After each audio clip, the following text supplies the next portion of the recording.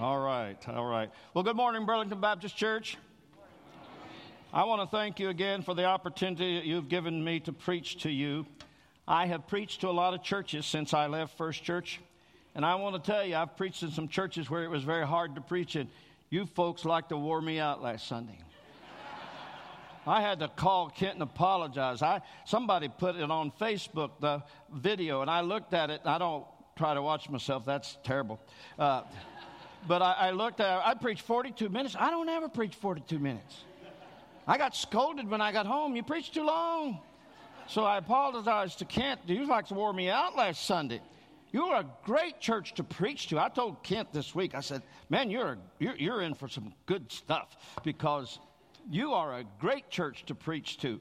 And I appreciate it very, very much. I want to tell you, though, how much it has meant for me to be here.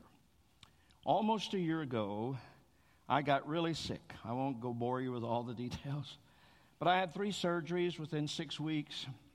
Then I developed this neurological, say that for me, I can't say it. That's it. Problem where I jerk violently at night for hours and hours. And they thought it was Parkinson's, they thought it was MS. 4 doctors could not find out what was wrong. My friend, Dr. Ty Brown, the neurologist, did a thing on my head, and he said, we didn't find anything. I said, well, I didn't think you would. No. So on December the 17th, I don't have time to tell you the story, but on December the 17th, the Lord healed me in a marvelous way. I did not think that I would ever preach again. My family did not think that I would ever preach again. But you gave me the opportunity to preach. And being here has assured me that God's not finished with me yet.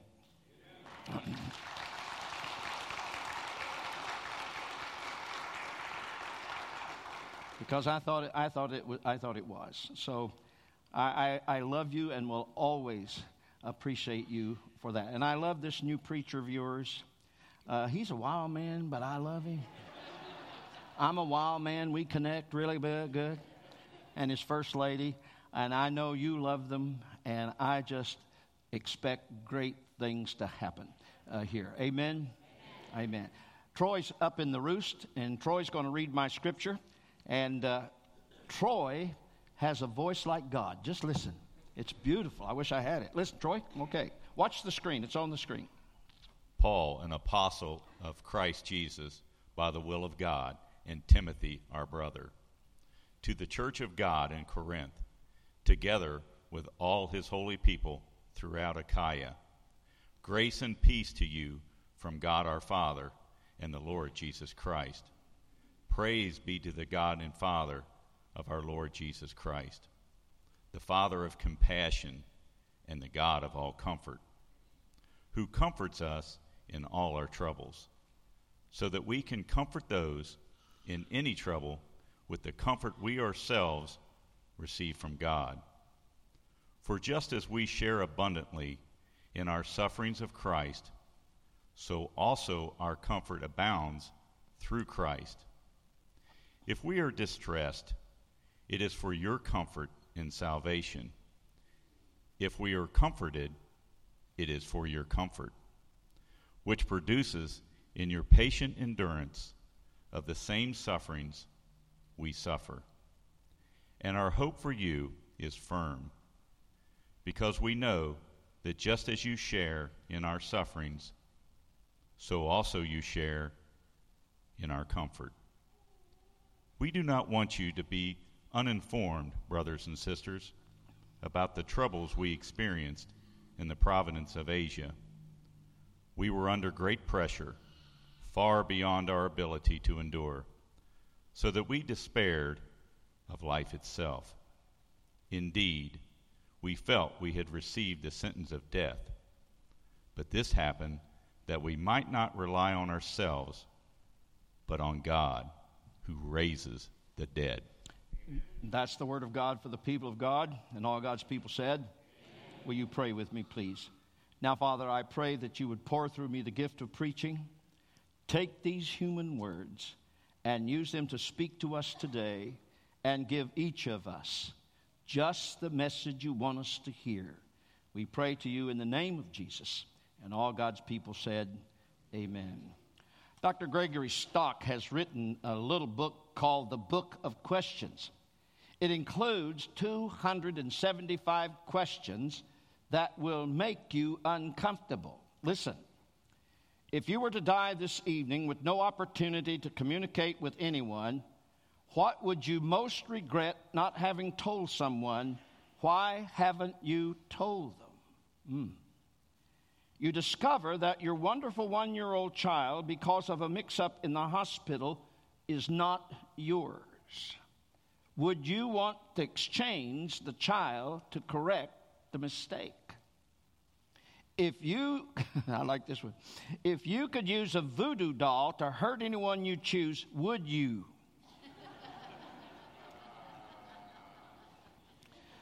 My friend Wayne Smith down in Lexington, Kentucky says, if hating ever becomes right, I got my man picked out.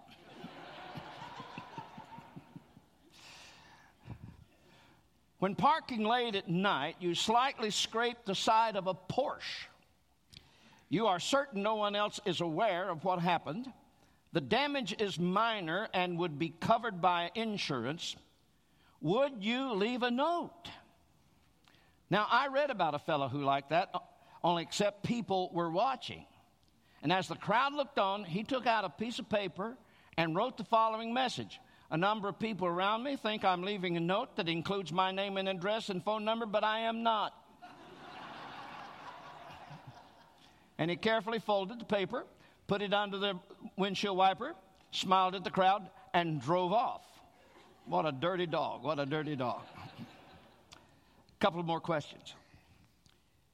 If you found a good friend had AIDS, would you avoid them? What if it was your brother or your sister? This one's my favorite.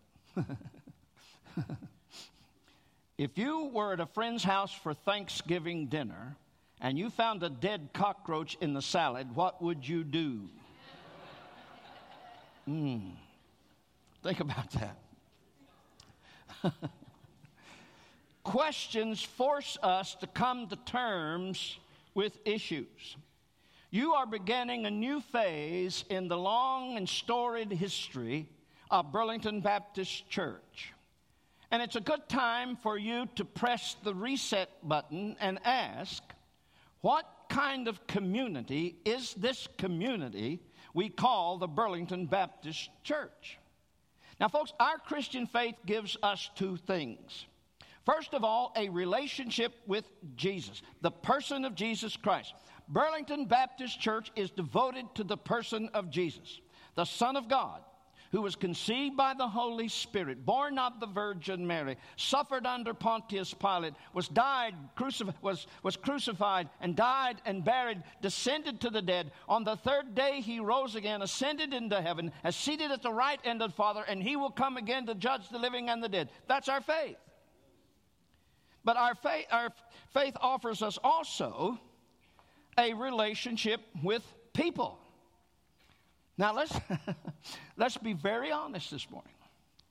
God has some weird children. Do you agree? God has some strange kids. He really does. But here is the thing. We have to live together in a relationship with one another in the context of a Christian community called the church. Now, every now and then I run around somebody, and I think it comes from the New Age movement. It says, well, I'm a spiritual person, but not a church person. Now, in seminary, in graduate school, in Greek, I learned a Greek word for that, baloney. Baloney. You can't be spiritual without the church. That's just a fact. Because salvation is both personal and individual. It is not private. We live out our Christian life in a community of believers. Now, it's interesting how the word community is defined. Look at this. This is how the word community is defined. A partnership of free people committed to the care and nurturing of each other's minds, hearts, body, and soul through participatory means. Now, is that a definition of the church or what? We are united in our belief in Jesus as God's Son, our Lord and Savior. And we are committed to the interest of caring and nurturing and serving each other's mind, body, and soul, coupled with a common desire to spread the gospel and the good news of God's love and grace.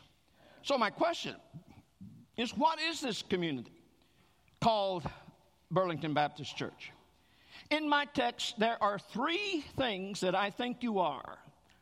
Three very important things you need to think about as you begin this new phase. First of all, Burlington Baptist Church is a community of faith. Burlington Baptist Church is a community defined by our faith. And this is in the opening words of my text. Verse 1 says, Paul makes it very clear. He says, the church of God. See, Paul is very precise here. It's not just any church. It's not just any God with a small g, but the church of God. And then he goes on to say, the God and Father of our Lord Jesus Christ. And then down in verse 9 he says, we rely on God who raises the dead. Now, Burlington Baptist Church is a community defined by its faith. And as a church, we believe that you have to believe something before you can be something. Does that make sense? See, our behavior is based on what we believe. We are a community of faith centered on God the Father, the God who is the Father of our Lord Jesus Christ, and God who raises the dead. Now, you're familiar with the Gallup poll people. You know they make polls. They made a poll and asked people, why do you go to church? And folks, the answer surprised me and maybe surprised you. The biggest answer was, I go to church to experience God. Now, that's not an unreasonable expectation, because this is a community focused on God. And when people come in here, when you come in here, we do everything we can up here to turn your full attention to God. And I'll tell you, that's not easy. That is not easy. Because you come in here with a boatload of garbage and a boatload of stuff. All that happened last week. All that you're worried about this coming week. And it's tough for us up here to do everything we can to get you to see God in the songs, in the scriptures, in the sermon, and in the supper if you take it. Now, that's hard work. But when we do that, you should leave here with something that is so deep and so satisfying and gratifying that words cannot describe it. I want to tell you something, folks. You have something here that a lot of churches don't have. I get around a lot. You've got something here, and you better appreciate it and thank God for it. So we are a community defined by our faith. But I want you to notice something else that we need to hear in this day and time. We are not a community defined by our fears. We are not a community defined by our fears. Look at 2 Corinthians 4:1. Therefore, since through God's mercy, we have this ministry, we do not lose heart. Now, the Message translation translates it like this. We're not about to throw up our hands and walk off the job just because we run into an occasional hard times. Now, we live in fearful times. Folks, our country is in the worst shape morally and spiritually and politically and judicially and educationally and financially and socially than I've ever seen it in my lifetime. And I am greatly concerned. And I pray for my country every day. Every day I pray for my country. And I get discouraged at times by what I see, just like you do. But I am not pessimistic. I'm not pessimistic. Because the church, the community of faith, upholds me in my belief in a sovereign God who is still in control of history. Amen? I have noticed recently in conversations with people, oh, LD, this is such a terrible time, you know. And they talk more about the power of Satan than they do the power of Jesus. Satan is alive and well. Yes, he is alive and well. But let me tell you something. Look at the Scripture. Study your Bible. Satan is defeated. Now, will Satan have us for breakfast? That's not what Paul says. Look at this. But thanks be to God who always leads us in triumphal procession in Christ. Now, we are secure in Jesus against the devil and his demons. Get that. Now, I know that it seems like the devil is attacking Christians like never before. More Christians are dying now than ever before. But I want to tell you, he may win a few battles. He is not going to win the war. There's a famous painting called Checkmate. And it shows a Christian who's playing chess with the devil. And the Christian makes just the right move against the devil. And the Christian says, checkmate. The game is over. Now, on Good Friday, the devil and his crowd said, we won, woo, we won. But on Easter Sunday morning, Jesus walked out of that tomb and he announced to the devil and his crowd, checkmate, the game is over. And that is the teaching of the New Testament. Folks, in this time, don't forget, God is still sovereign. God is in control of history. Jesus lives and we will live. Now, for those of us who are worried about the political mess that we're in, we had a missionary at First Church not long ago. He's from Canada, Jim Toon. Great guy, great preacher. Jim Toon said something that really encouraged me. He said, we don't follow a donkey, we don't follow an elephant, we follow a lamb. And the lamb wins. And the lamb wins big time.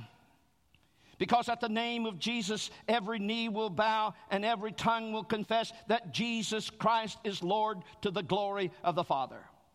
And he will reign as King of kings and Lord of lords, King of kings and Lord of lords, forever and forever and forever. Hallelujah. Amen. So if you start talking to me about the devil, I'm going to tell you he is defeated. Now, evil is real. You walk out your front door, you're confronted with it. Evil is real. And I believe Satan is real. I believe he's very real. Shoot, I met him in a deacon's meeting one time. He's very real.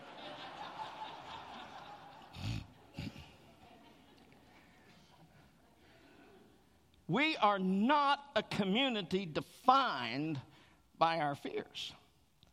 Burlington Baptist Church is a community defined by faith in God the Father, the God and Father of our Lord Jesus Christ, and a God who raises the dead. There's something else in this text that I want to pull out. Burlington Baptist Church is a community of comfort. Look what Paul says. Praise be to the God and Father of our Lord Jesus Christ, who comforts us in all our troubles so that we can comfort those in any trouble with the comfort we ourselves have received from God. One of the great New Testament scholars of our day is N.T. Wright, and I would recommend his books to you. N.T. Wright says this: the whole idea of the word is that one person is being with another, speaking words which can change their mood and situation, giving them courage and new hope, new direction, new insights that will alter the way they face the next moment, the next day, the rest of their life. Comfort meets people where they are and brings them right to the point where they are strong enough to see new hope, new possibilities, and new ways forward. Now, that's good preaching. That's good preaching. On Memorial Day weekend, I preached at the Woodland Hills Christian Church in Abingdon, Virginia. Our son-in-law, Lee Faust, is the executive pastor there. And our daughter, Johnny, she got a good role model, how to be a good pastor's wife. She had the best model that she could have ever seen. Johnny's involved in the music ministry. She plays in the worship band every Sunday. She got involved in the ladies' ministry. They're trying to revive it. She got involved in that. And she's on the prayer team. Well, between the services that morning, I met this very perky lady who said to me, Mr. Campbell, I need to speak to you. And I said, okay. She said, I want to tell you what your daughter Johnny means to me. I came here a broken person. And I needed somebody that I could be real with, that I could be transparent with. And I needed somebody that would be real and transparent with me. Not this phony, pious stuff, but would be real and honest with me. And I went to your daughter on the prayer team. And she heard my story. And she was compassionate, and she was real, and she was transparent with me, and I could be transparent with her. And your daughter gave me hope and comfort to go on, to make a new beginning. And I said, Siri, her name was Siri, just like on your telephone. I said, Siri, what is your story? Now, let me give you the short version. I wish I had time to give you the long version. She said, Mr. Campbell, my father was a Lutheran pastor. We lived a very meager life. She said, sadly, I was molested in the basement of my father's church. I went to college.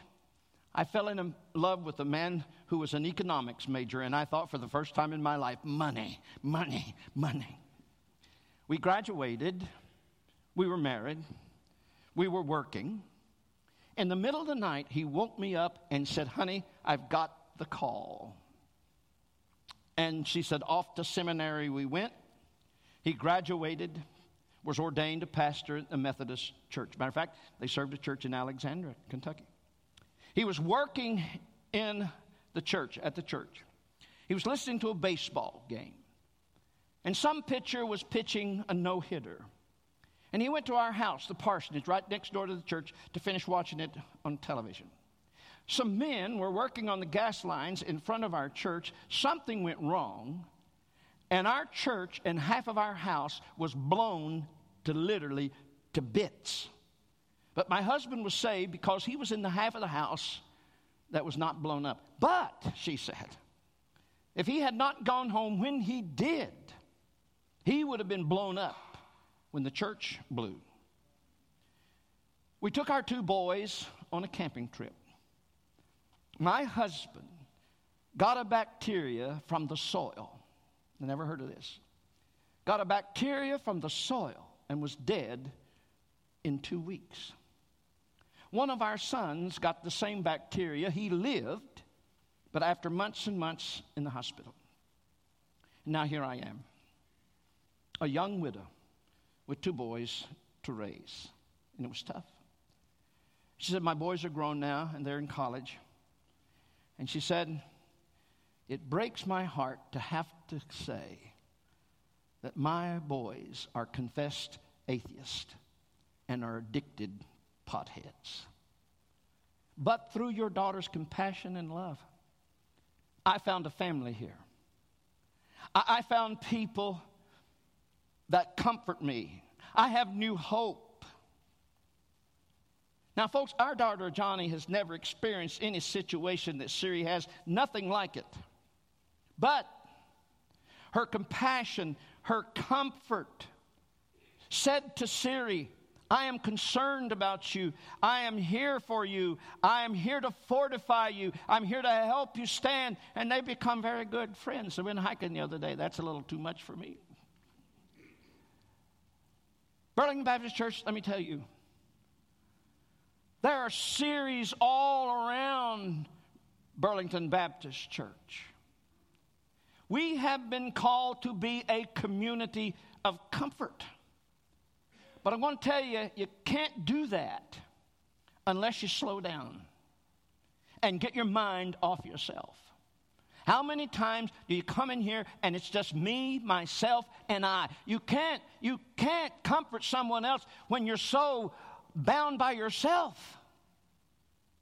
You've got to get your mind off yourself. so that you can reach out to the Series. And if you're a Siri here today, let me tell you, come out of the shadows. Let Burlington Baptist Church comfort you and love on you. This is a grace place. And you take heart. We're all in this together. And as Ken says, we come here broken. We need the Lord as much as anybody else. So we're in this together. So what is this community called the Burlington Baptist Church? We are a community of faith. We are a community of comfort. And then in this text says, we are a community of hope. Of hope. Look at this. We do not want you to be uninformed, brothers and sisters, about the troubles we experienced in the province of Asia. We were under great pressure, far beyond our ability to endure, so that we despaired even of life. This is the Apostle Paul, greatest Christian since Jesus. Look at this. And J.B. Phillips translates this verse this way. We had this experience of coming to the end of our tether. Now, Phillips is in English, and they say tether. We don't say that. We say we came to the end of our rope. Here is the Apostle Paul at the end of his rope. And he come to the end of his rope where there was no more room to hold on. But at the end of that rope, there was the God and Father of our Lord Jesus Christ who raises the dead. Did Paul throw up his hands in despair and quit? No, he held on when there was hardly any place to hold on to and kept going. Why? Because he possessed a living hope. Look at this. Indeed, we felt we had received the sentence of death, but this happened that we might not rely on ourselves, but on God who raises the dead. Woo. Paul was at the end of his rope. All that he had left. We despaired even of life. All that he had left. What kept him sane was his faith in God who raises the dead. And he possessed a living hope. You know what Siri told me? This bright, perky lady, you know what she told me? Mr. Campbell, I still have the joy of the Lord.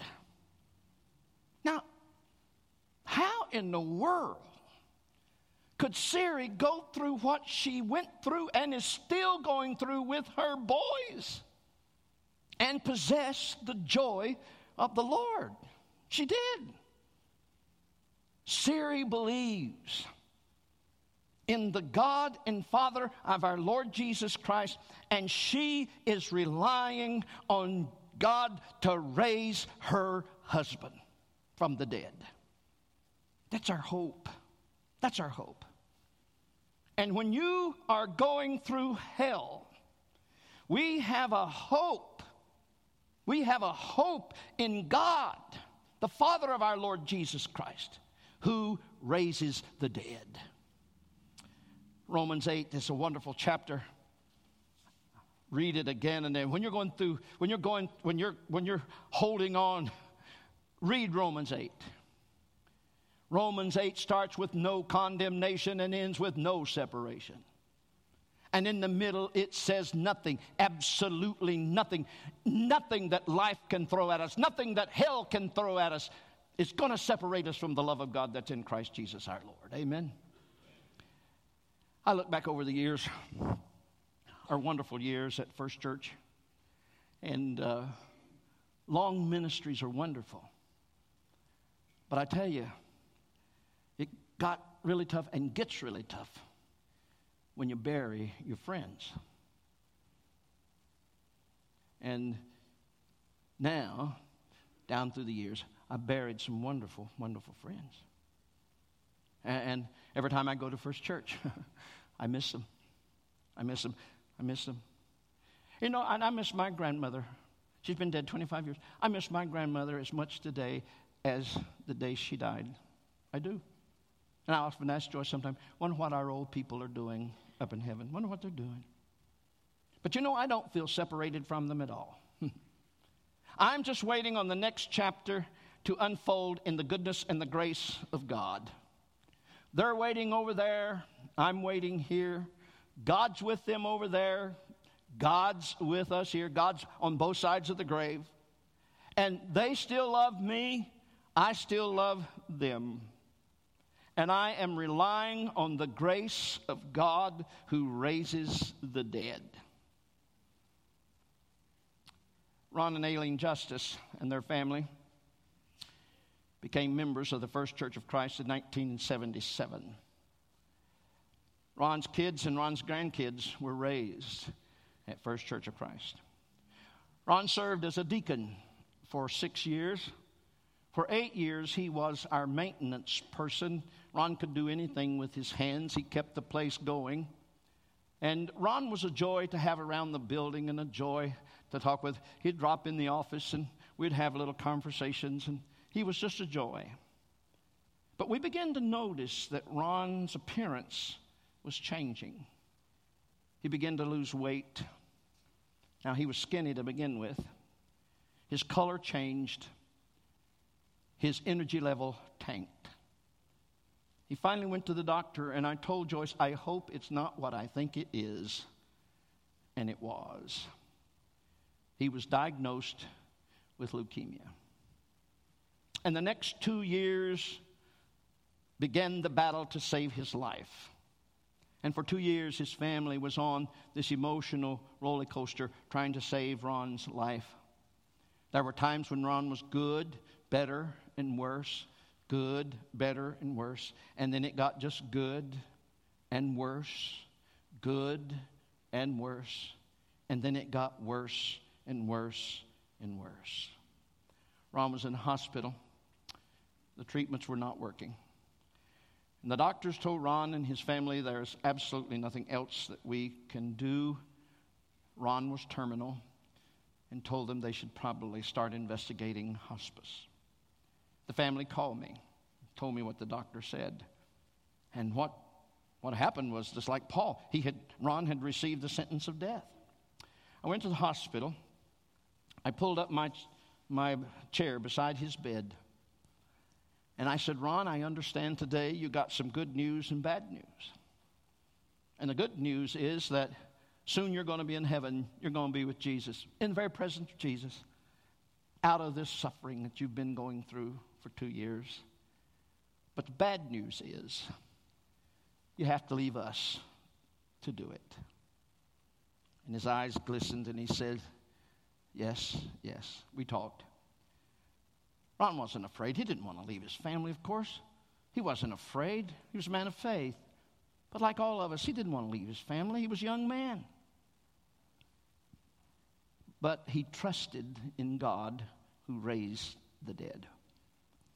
Now, if you think I'm a huge Wildcat fan, you should have met Ron. He was a huge Wildcat fan. He said to me, well, LD, I won't get to see the Wildcats play this season. I said, Ron, buddy, think about this. Think about this. You're going to meet Adolph Rupp before I do. And he smiled and he said, I really hope he's there.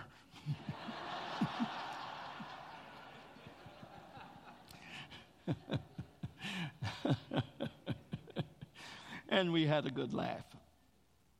I took Ron's hands in mine and held them. I said, Ron, I want you to do something for me. And he looked surprised and he said, Ellie, what can I do for you now? I said, Ron, my mama died when I wasn't quite 4, but I still remember my mama. I have not seen my mama for 62 years.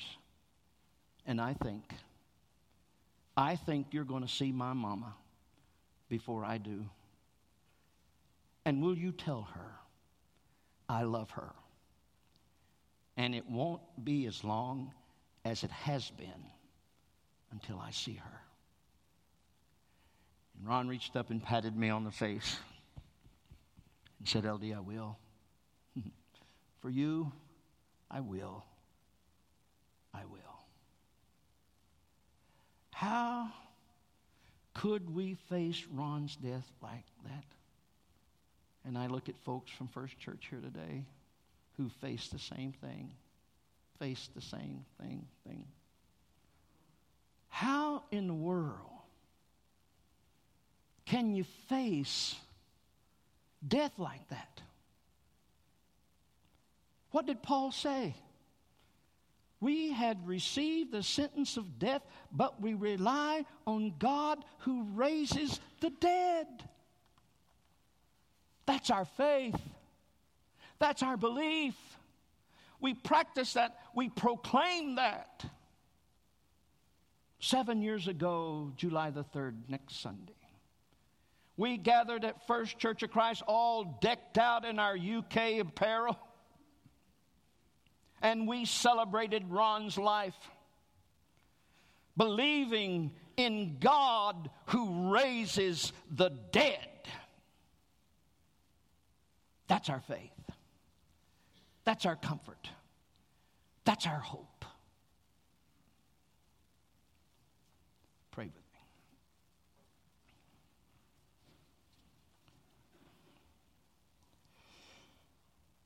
Father, help us in this world full of desperation, despair, and the most difficult times that we're living in, not for us, but for the whole world.